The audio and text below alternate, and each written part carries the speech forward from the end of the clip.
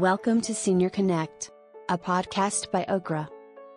In this episode of Carolyn's Caregiving Connection, Carolyn Lukabille is joined by Donna, the Rehabilitation Director at the Lantern of Chagrin Valley, to discuss rehabilitation and what it can offer residents.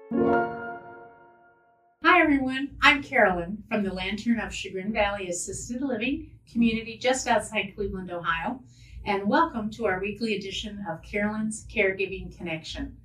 This is a program that we offer not only at the Lantern of Chagrin Valley, we also have a program at our Lantern of Madison and our Lantern of Saybrook Assisted Living communities. So to tune into their programs and learn more about them, or to learn about our communities in general, we invite you to visit our website at www.lanternlifestyle.com.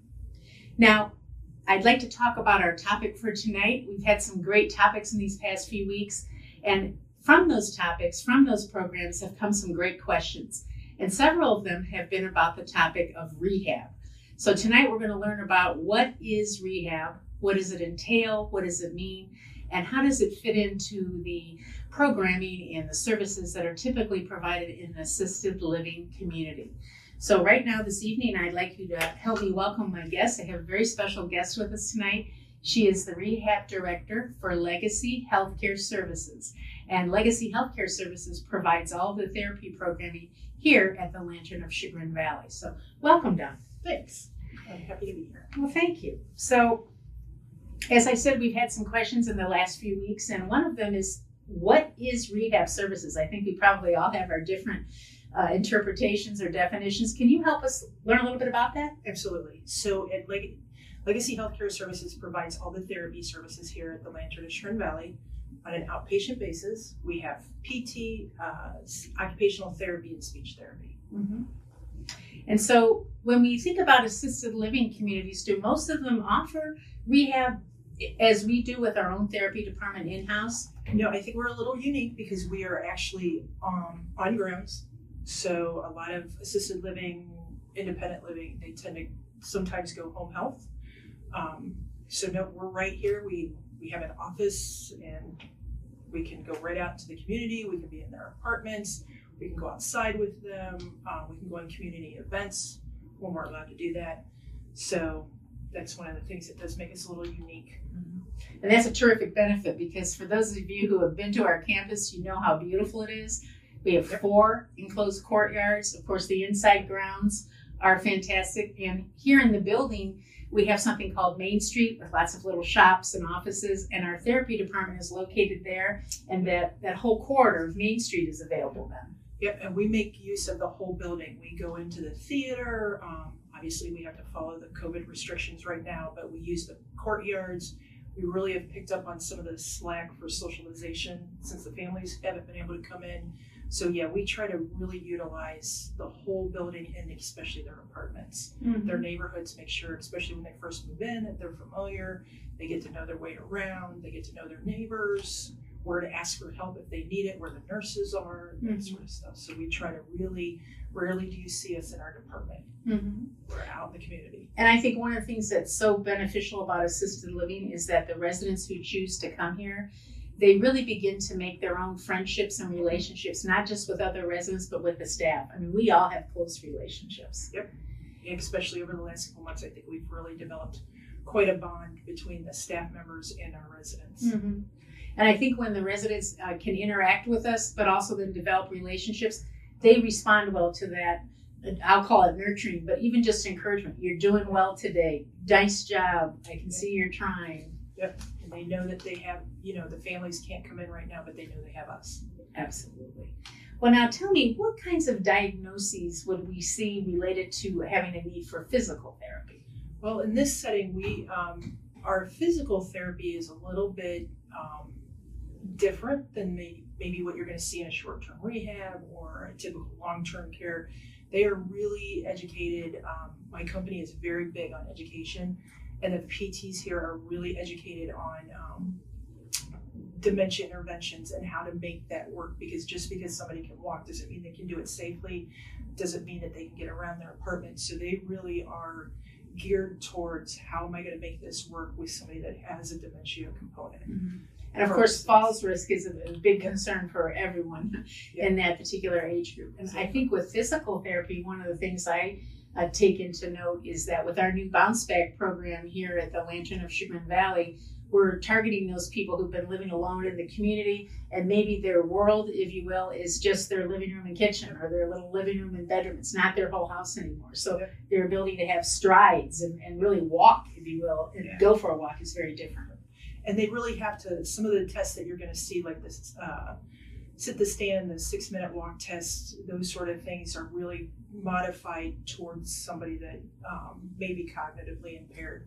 So our PTs here are really educated on how to make that work for them too, so we can show where they were at when we picked them up, where they're at midway through therapy, and then where they're at when they come off of therapy, and how they benefited through our services. So we can still use a lot of the standardized tests. We just have to kind of modify it to meet our clients' needs. And we certainly have people that have had recovery from fractured hips. Maybe they've had a fall, and they could have had a stroke or something in years past, even well before they came here. So therapy is the ability that we can even do an assessment and know that if they need it, it's right here in their backyard. That's wonderful. So when we're thinking about physical therapy, though, also I'm thinking about the folks who are able then to renew abilities that maybe they have lost, and it helps them also, I think, sleep better, not have as much, the people that say, oh, my legs always hurt, everything hurts all the time, and they attribute it to just old age, if you will. It could be lack of use. And we never go with, well, it's an age thing. We always go with what they can do and try to build on that. And Kathleen, our PT, is very good with the pain management, and she's very sensitive to that, so she knows how to intervene. But we never use age as an excuse to allow for pain or immobility. And those of you who follow our Facebook page, you will see that we've been posting about centenarians and all that they can do in lifestyle choices to help them get to 100 and over. And we certainly have a number of people living here in our own community who are over 100 right here at the Lantern. Yes.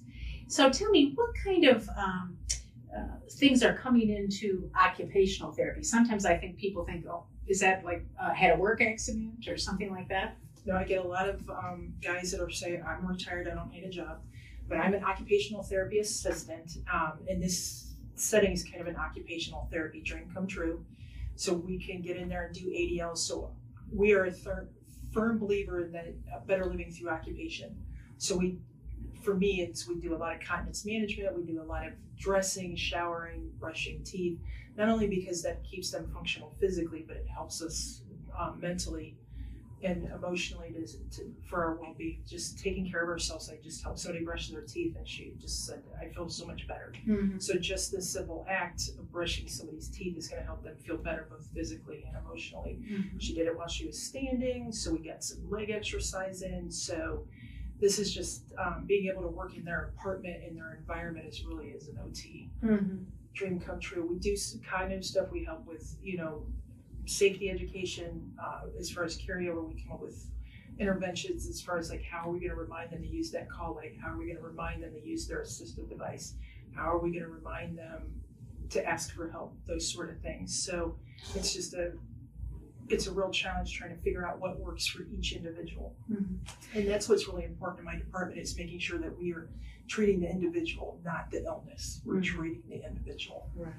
And I think one of the things I've noticed since coming here is that very thing, that you're very focused on individual personalities and their needs and their strengths and the goals that they have individually, as well as their family goals, to get them back to that highest level of independence. So, and especially with ADLs, which are, of course, activities of daily living, we have a studio right here that is on Main Street that folks can use, and it's really almost looks like a game center. It's got all kinds of fun things to do, either for the resident, their family members, and especially the young ones that come to visit. They can be involved, and it's a great way then to kind of enhance our gross and fine motor skills, because when, as you said, when you can't really brush your teeth any longer, comb your hair, do those grooming kinds of tasks that we all do every day and kind of take for granted, it can be a setback.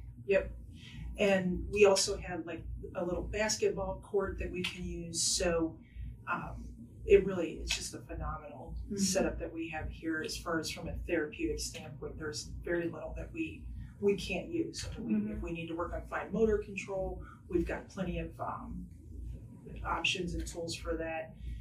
We've got plenty of room to move, and we really can customize it to the individual and figuring out what's important to them. Because something that may be important to me, what I think should be important to them, may not be important to them. So we try to figure out what is important for them. And I have one lady that just brushing her teeth is really important to her right now. She's not really as interested in getting up and walking or anything. She wants to be able to brush her hair and brush her teeth. So those are the strengths we're trying to build on. Well, I notice when I'm visiting some of the residents here, sometimes they'll be practicing little exercises that they've learned in therapy. So maybe they're not in a therapy session, they're watching television, but they're marching their legs, or they're doing some kicks or whatever it may be that you've instructed them about. So they've integrated it into their day. So it's not like I went to therapy and did it, and then I never did it again until the next therapy. It's part of my day now. Yep. That's wonderful. Now tell me, what is speech therapy, and who can utilize that? Who would that benefit? Well, in this setting, Fran, our speech therapist, she's certainly, she likes to speech language pathologist. She's an SLP. She definitely addresses swallowing and those sort of things, but she does a lot of cognitive. She's the one that goes in and makes sure that they can sequence coming up with interventions to recall the education that's been provided by PT and OT. So she does a lot of orientation, a lot of calendars. She points out the calendars throughout the facility. So she does a lot of cognitive, and she kind of is reinforcing the stuff that they're learning with physical therapy and occupational therapy. Well, and I know particularly with dementia, word finding and the loss of the ability to find the word, speak the word to the item you're referencing, that's very frustrating when you can't quite do that. And Fran is the one, she implements most often the Allen cognitive level testing, and that kind of gives us an idea of where they're at and what they're going to be able to recall and what strengths we can build on. So she really has put a lot of effort into educating herself about the different types of dementia and what we can do to help continue to maintain what they have and to build on what they have. Beautiful. Yeah. Beautiful. Now tell me, what kind of training would your staff members typically have? Well, before we even get a license, we have a certain amount of schooling we have to go to. For an assistant, I had to go to 2 years of schooling, and then I had to sit for my state license, and I also certified. We have a certification for it. Excuse me. Now for an OT, that's like I implement the treatments, and then I have an OT that comes in and she sets up the treatment. She sets up the plan of care. She is required now to have a master's degree. Some OTs you'll find with a doctorate. Most of those folks are going to be in the clinical setting or in the educational field or in research. PT, Kathleen, I believe, has a bachelor's. She might have a master's. I can't remember, to be honest. Now, in order to get your license for a physical therapist, you have to have a doctorate. So those folks have extensive education, as does the OTs. Now there are physical therapy assistants, and same thing. It's associate's degree. It's a 2-year degree. So it's just like here with our nursing staff. We have different levels of education and training and also experience, but together that integration creates a fantastic team. It does. Well, fortunately, it's really a lot of it is learned on the job. We're given that opportunity. Legacy Healthcare Services really stresses education, so we get a lot of opportunities to do CEUs, which are continuing education credits, which we have to have in order to maintain our license anyways. So anytime that we have an issue or we feel like we're lacking in something, we have somebody her name's Danielle, that's all she specializes in, is figuring out how to give us the education that we need. So Legacy Healthcare Services is very supportive in education, especially with dementia and Parkinson's. So we're really supported in being provided all this that we need in order to meet our residents' needs. And those are 2 diagnoses that are very big right now in this age group, if you will, in population. So anything that you're learning in your training and educational programs and on the job is only advancing all that everyone can learn. Yeah, Am exactly. I right? Yes, and we learn together.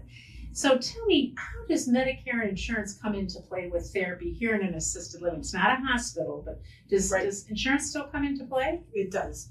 So we're outpatient clinic, so we are covered under Medicare Part B and then a secondary. Some folks don't have a secondary, they just have the Medicare Part B. So as soon as they get in the building, I usually, my corporate office is a whole department that's all they deal with is insurance verification. Well, that must be a fun job. Oh yeah, I'm sure they have a good time. I'm just glad I don't have to do it. Yes. So I send it to them at our corporate office. They send me back telling me exactly what's covered. I then reach out to either the resident themselves, or if they have a power of attorney, I call them and say, hey, this is what we think they might need. This is what's covered. And then they let me know. And most of the time in this building, we've been very fortunate. Most of our folks here have awesome insurance. So they don't really have to worry too often about a copay or anything like that. But even when they do, it has not been too much of a hindrance. We have some folks that it's a struggle. But for the most part in this building, they have pretty good insurance. So it gets covered under Medicare Part B and then whatever secondary they have. Okay. And I think we even have some folks that say, I want a little extra. I like what I'm getting. It's a big help. It's benefiting me. I want even more than my insurance would pay. So they can certainly do that, right? They can have what's called private pay, and that's based on the Medicare scale as well.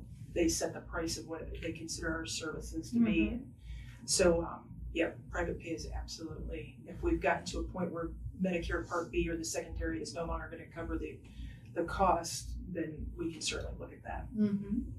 Now, tell me, if a resident ever needs equipment, and sometimes they do, it could be short-term or longer-term, like a cane or a wheelchair or a walker, can your therapy department get involved and help make recommendations or help them get it fitted so they get the right one? Yeah. So we can make recommendations. We don't usually hand out equipment under outpatient. We just say, hey, this walker may work. We have ones that we can trial and we can say, okay, we've had success with this. So before you go out and spend a lot of money, we can say, we're pretty sure this is what's going to work. So we absolutely can make recommendations. We can help with wheelchairs. It's just unfortunate that the one downfall in this setting is it's not usually covered by insurance. We can certainly try to submit to insurance. Sometimes they'll cover some of it, but by the time it gets done, usually most people I'm just going to go out and buy it. And sometimes I've had family members ask me, my mom's making the plans to move in. She doesn't have a piece of equipment. I want to make sure she's set, even though she's not needing it in the moment. And they want to just go online and get something from Amazon.com. And I said, well, why don't you wait? Let's see how well mom or dad is doing. And then if the need presents, get some recommendations. Because what you don't want to do is pick up the $5 walker at the garage sale, right? And which is sometimes, if you have something that, say, Aunt Sally had in the basement, and it's just a simple forward, wheeled walker, sometimes that's going to work. But wheelchairs can be a little bit different. You want that a little bit more personalized. So that would be usually my standard is, why don't we get them in? Let's see what they need before we start putting a lot of money or effort into something they may not need, or buying something that may not be appropriate, or worse, maybe unsafe for them. Absolutely. So, well, we're all different sizes. And so sometimes when I see the little petite lady who's probably 80, 85 pounds, and we had one that had a bariatric wheelchair for people over 300 pounds, but she couldn't even push the wheels easily. Of course, she doesn't have the body strength. So just as we're all different sizes, our needs are different. We have to make sure our needs are being addressed the correct way. And especially with the walkers, those are, we adjust those with specific things in mind, like the bend of the elbow, the height to the wrist ratio, that sort of stuff. So we don't. It's not just moving it up a notch. Okay, I bet everybody thinks that's what they do. Look at a lot of different things. We look at it from different angles. Wheelchairs are the same thing. It's like, especially if that's something where they're going to get to the point where that's going to be their main mode of transportation. We want to make sure it's comfortable, that there isn't things rubbing on their skin, that, the seat isn't falling off in the back, which could happen if it's something that's been sitting in a basement or an attic for a while. And we don't often think about equipment really being prescribed, but I wouldn't go to a garage sale and buy a pair of eyeglasses that someone had 5 years ago when I would have a different prescription. So we've got to think the same way about some of our other medical equipment. Exactly. Yes. So here at the Lantern, we also have the Jive programs at all of our community. And how does Jive actually integrate then with therapy goals that someone may have? So Jive is, once again, it's an occupational therapy dream come true, because hopefully once they're done with therapy, some of this stuff like hemispheric exercises, maintaining as much independence and safety as possible while completing their daily activities is going to be carried over through that Jive program. So we have the Jive in itself, which is the 10-15 morning exercise that Amy does every day, or LaRonda. So that really carries out some of the, like I said, the hemispheric exercises that really help stimulate cognitive function, and it also, stimulates active range of motion.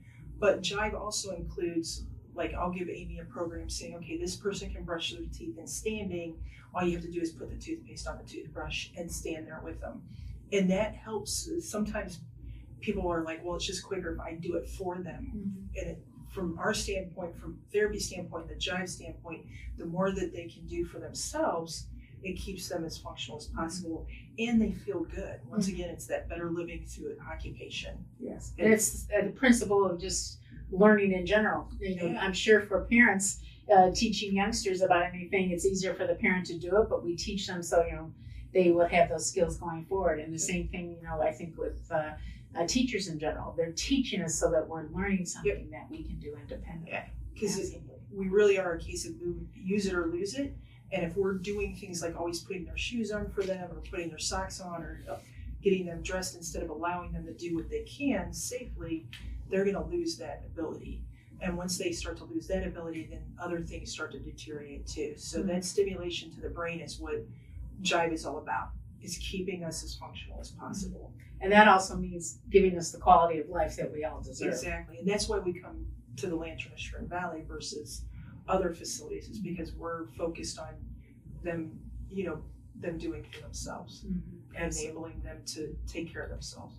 Well, so tonight we've learned about rehab services and gotten a little bit more information to help us realize the differences between physical therapy, occupational therapy, speech therapy, and how that integration of all of them can connect to the goals that someone may have to get them stronger, to that higher level of functioning, and then also coordinate with what's being done in other departments like nursing or even dietary with the dietitians and nutrition. It's a full circle, if you will, a full complement of programs and services that bring that quality of life to the residents here. So, Donna, I'm sure we've only just touched on our topic tonight, but would I be able to invite you to come back? Absolutely. All right. Well, thank you. Thank you.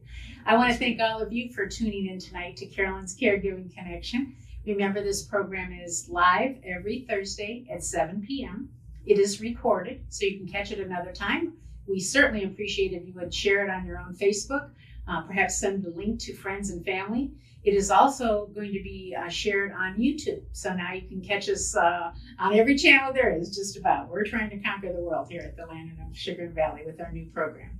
For those of you who might have a question on anything we've spoken about tonight, or in any of our past programs, I invite you to call me. And again, I'm Carolyn. You can call me at 440-557-1104. That's my direct number. Or you're going to be able to see right on our website direct links that let you ask a question. You can make a comment on the Facebook posts. You'll find us without any problem.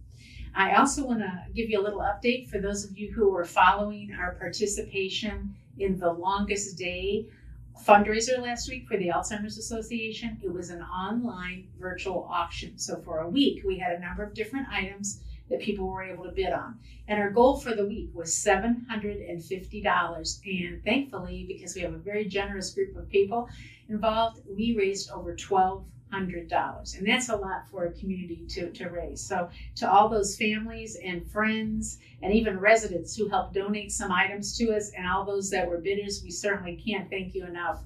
We actually had one person who won a number of items, and she didn't really want all those items. She bid to help the cause, and she donated those items to the second bidder as a gift. So to me, that was such a kind gesture. And especially in this time of our issues in the world around us, to see that generosity and that kindness, I thought it was very, very powerful. And I was appreciative. So I look forward to our next edition of Carolyn's Caregiving Connection next week at 7 p.m. And until then, I send you my best for today and always. Thank you for listening. Be sure to visit us at www.okra.com for more great content.